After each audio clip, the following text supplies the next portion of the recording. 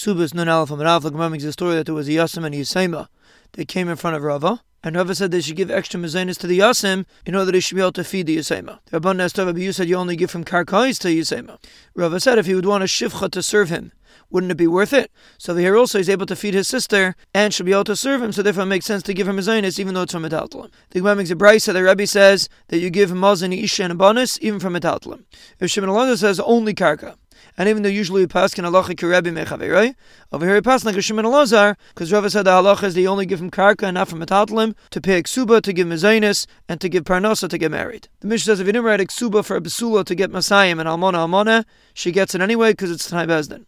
If he wrote he's going to give her a field that's worth 100 instead of a 200 zuz, and he didn't write that all the nechasim are responsible for the ksuba, they're responsible anyway because it's a Tanai Bezdin. If you didn't write in the ksuba, if you're going to get captured, I'm going to be paid to you, I'm going to take you back as a wife, or if he's a kohen, he didn't write that he's going to bring her back home, he's still chayav because it's Tanai Bezdin. If she gets captured, he has to be paid to her. If he says I'll give her a get and a ksuba, she should be paid to herself, he's not allowed to. If she gets sick, he has to pay for refuah.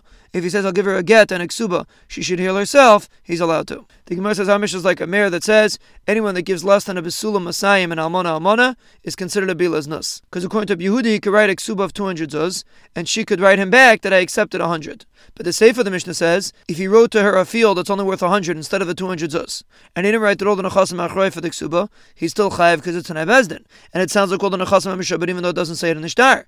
That's like Rabbi Yehuda that holds that even if you don't write a shibud of karka in the shtar, we look at it as if the Sefer left it out and you're still mishabed. Because according to a mayor, if you didn't write it, you're not mishabed. And you can't say that a mayor is moida by a ksuba that even if you didn't write it, you're mishabed. Because the brayso says that a ksuba sisha that doesn't have a chrayis written in it, you're not mishabed. And that's obviously a mayor's shita. The Gemara says one teretz we could be going like Rabbi Yehuda. Rabbi Yehuda only says if she's meichel and she wrote she accepted 100 zuz. But over here she didn't write that, so it's not a good ksuba. The Gemara says no, it's going like a mayor, and since you didn't write a shibud in the ksuba, even though you have to pay the ksuba, but you only have to pay from mishucharim. And you don't have to pay for mishubadim. Avud Shmuel says that she saw that was Nensa asa to her husband.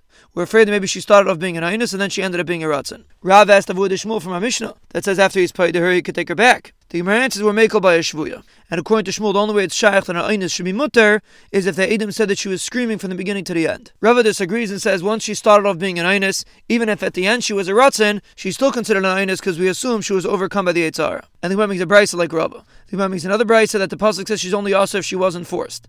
But if she was forced, she's mutter. But Neshus Kain is different. Even if she's forced, she's aser. Rabbi Yehuda says the name of Shmuel and the name of Rabbi Shmuel that there's another woman that even if she wasn't forced, she's mutter, and that's a woman that her kedushin was betas. Even if she has a child, she goes out without a get.